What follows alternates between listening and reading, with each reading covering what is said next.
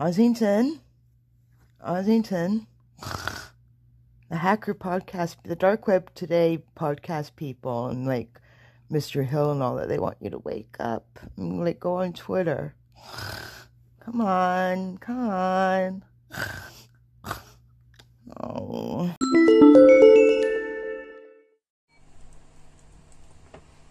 Hello, Germany. This is Alberto Hill.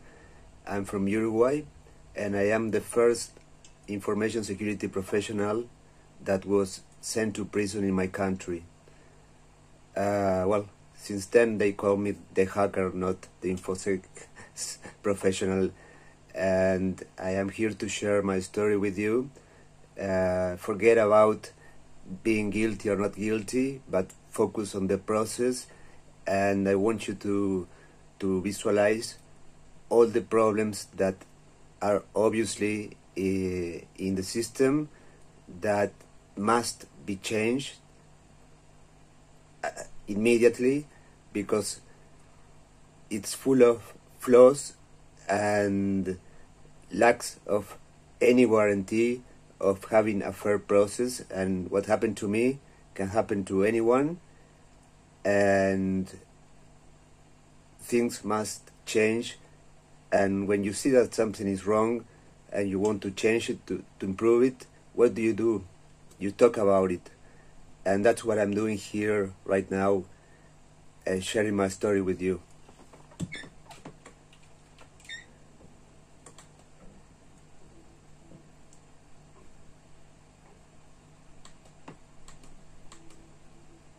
Well, I am an information security professional that has worked in security for 20 years, in computer forensics, consulting, managing projects of implementing ISO/IEC 27000 systems. I work almost in every field of information security. I'm also an ethical hacker. In 2016, I detected a problem in the stock exchange of Asunción, Paraguay. The system had an important problem. I couldn't contact them, so I contacted the CERT of my country, so they could be a link with them to report the problem. December of 2016, I found a very important problem in the most important insurance company of Uruguay, the largest one, where, I had a car accident, and when I got home, I got an SMS with a code where I could enter the web and track the status of my insurance. After entering, I realized that I could access to all the records of all the accidents, all the people involved, the personal information of the people, police reports, the reports of the doctors, everything, the pictures of the accidents, everything. I report that to the CERT immediately. And in 2017, I basically hacked one of the largest information security organizations in the world. I reported that to them, as I always did. And also, by the way, in 2016, I reported a debility in the YouTube TV service. Just a little debility that they had. So before that, I have always reported every problem that I found, because that's the way I am. I never ever got anything in return. Here we don't have bounty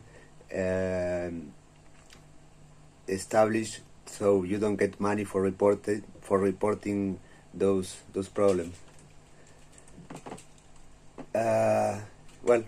And in 2014, I report a problem in a medical provider of Uruguay, where you could access to all the to all the system using the password admin and the username admin. Via web, you could access to all the systems with privileges of administrator. A year after that, in the same medical provider that was the medical provider of my ex-girlfriend, that's why I was accessing to that site, I found another big problem where I could access to all the information, just modifying the parameters of the URL.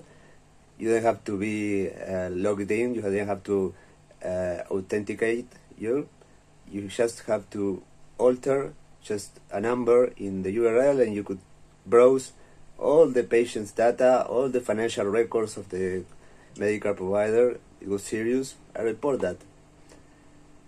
In 2017, September, Interpol arrested me. They told me it was because of the medical provider. Apparently they were attacked in February of that year, and they received an extortive email asking for a certain amount of bitcoins in order not to release the information that they had. And well, in my first interrogation with the people of the Interpol, they asked me, did you send this email? They told me, we have this paper where your IP address is linked to the email.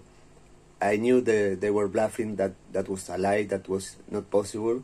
So I smiled and said, okay, if you have that, then the mail was sent from my house, but I knew that was not possible. And well, the day after that, they came to my house to execute a search warrant. And one of the officers came and told me, okay, if you don't confess that you sent the email, we'll go to your mother's house, we will destroy everything like we are doing here, we will go and arrest her and interrogate her, we will do the same with your girlfriend, so you decide. And well, I didn't know my rights, I didn't know whether I could have a lawyer or not, and I didn't know the implications of saying, yes, I did send the email, but I decided to say, yes, I did send the email, okay, to protect my beloved ones. And that was it. The thing is that when they came to my house, they were surprised by all the elements that I had, all the gadgets, all the equipment, and they were convinced that all those things were used as tools to commit crimes. They are just tools that any information security professional has. It was just the house of somebody with my profile. I think that they have no clue of what open source intelligence means, because they didn't even bother to enter into my LinkedIn account to see who I was, so they could try to see things from a different angle and try to understand why I had all those devices in my house. I had a lot of, for example, credit cards, blank credit cards, a reader and writer of magnetic cards, which has an explanation why I had that, but they were convinced that I was carding. Later, in the most important newspaper of the country, appeared that, okay, the hacker was also cloning credit cards as an affirmation, without having done any research or review of the material. They just said I was cloning credit cards. That was not very professional, I think. And well, I was sent to prison. I didn't have time, I didn't understood anything, everything was very, very fast, and I was sent to prison. I spent 8 months in prison. I was denied being released 3 times by the judge, because she considered that my possibility of escaping the country was high, and that I could alter the process because of my high knowledge of computers. Basically, she was saying that with my mind I could alter evidence that was stored and locked in a police facility, which is ridiculous. Okay, my lawyer appealed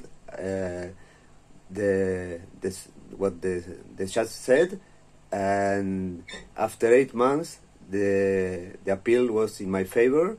I was released with a bail. I am actually on a bail right now, and that's when I could get home. When I get home, when I returned to my house, I couldn't believe what I found. I found 30 hard disk drives on the floor of my apartment. 30. That was ridiculous. I mean, how could they leave 30 hard disk drives? That's impossible to understand. I don't know. I don't have an answer for that. After a year of being released, I could finally access to the file of the case. That is a 1,000 pages file that I have a copy with me, and I couldn't believe all I read. The director of security of the CERT, the person which I reported the problems with the medical provider, was interviewed by the judge, and the judge asked him, okay, did Alberto Gil report any problem in the medical provider? And his answer was, I do not recall that. I checked some files and I didn't find anything. That's not an answer for that question in that scenario. You are in the middle of a criminal case, and the mails have a tracking number, an ID number, and all you had to do is to get into the system and answer yes or no. I do not recall is not an answer for that. I do not recall it's for the judge. Okay, the director doesn't remember, so this guy didn't send anything. He's lying, and as he's lying in this, he's lying in everything. Let's put him behind cells, because all he's saying is a lie.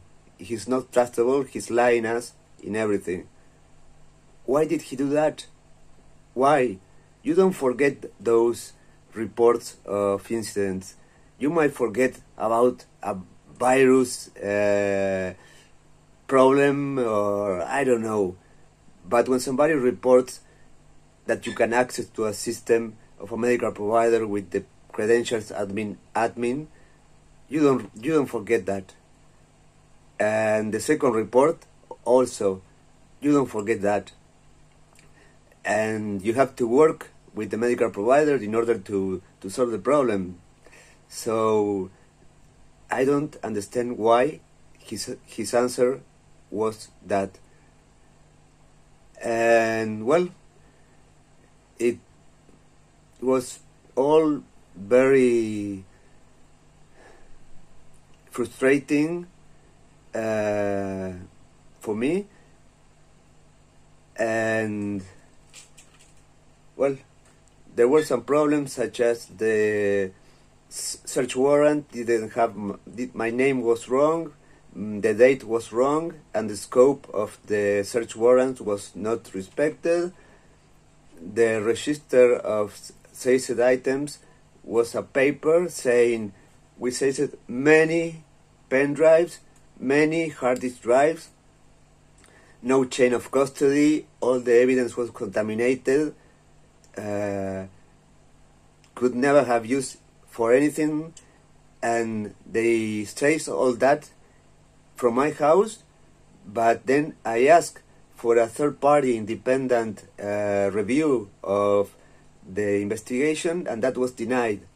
It's a right that we all have in any process of this kind, requesting another opinion from somebody independent who can review all the things how they were done. No, that was denied, and they didn't preserve the evidence, which is the servers of the medical provider, that they were not preserved, they were not cloned, they didn't make any images of the servers of the information. For the records, the only copy of the extortive email is a printed paper. That's not serious at all, and that is surprising that they don't follow the standards regarding computer forensics in a case that is basically is very serious. They didn't do anything of the things they should have done in order to preserve the evidence. I offered them to give them all my credentials, all my username, passwords, pins, anything to access to all the safety equipment, so they to make them to make them easy to review what I have, because I had nothing to hide. Also, I offered them to give them my credentials to access to all my services online on the web.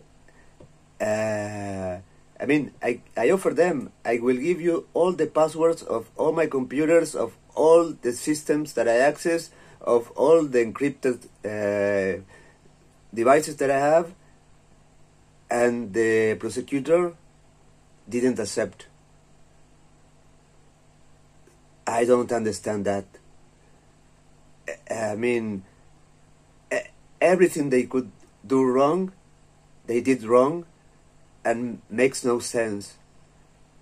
So many things that I cannot explain. And the last thing is just one tiny detail. The medical provider, here's a copy of the report to the police about the attack and the security problem, and it was made a report before they received the email. If you check the dates, you see that they made a report to the police before getting the email, and the email did not have a Bitcoin address to pay for the Bitcoins that were requested.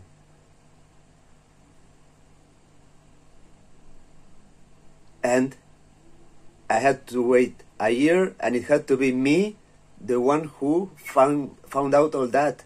Nobody ever pay attention to that. No one ever cared. While I was interrogated in court, the prosecutor asked me about pen drives and viruses and a USB killer and a mask of Anonymous, but they didn't ask me why this email doesn't have a Bitcoin address to deposit the payment. No. Nobody, I mean, it was me, myself, and I who had to wait 1 year and 8 months to access to all that and find out all that. And I'm still in the process. The process is still going. And the incompetence that I have to cope with is such that I feel so powerless that the only thing I can do is share the story with the world and try to force change in the system. Thank you, Shermani. I hope to be there one day in person, really. I love your country and I love your conference. Thank you.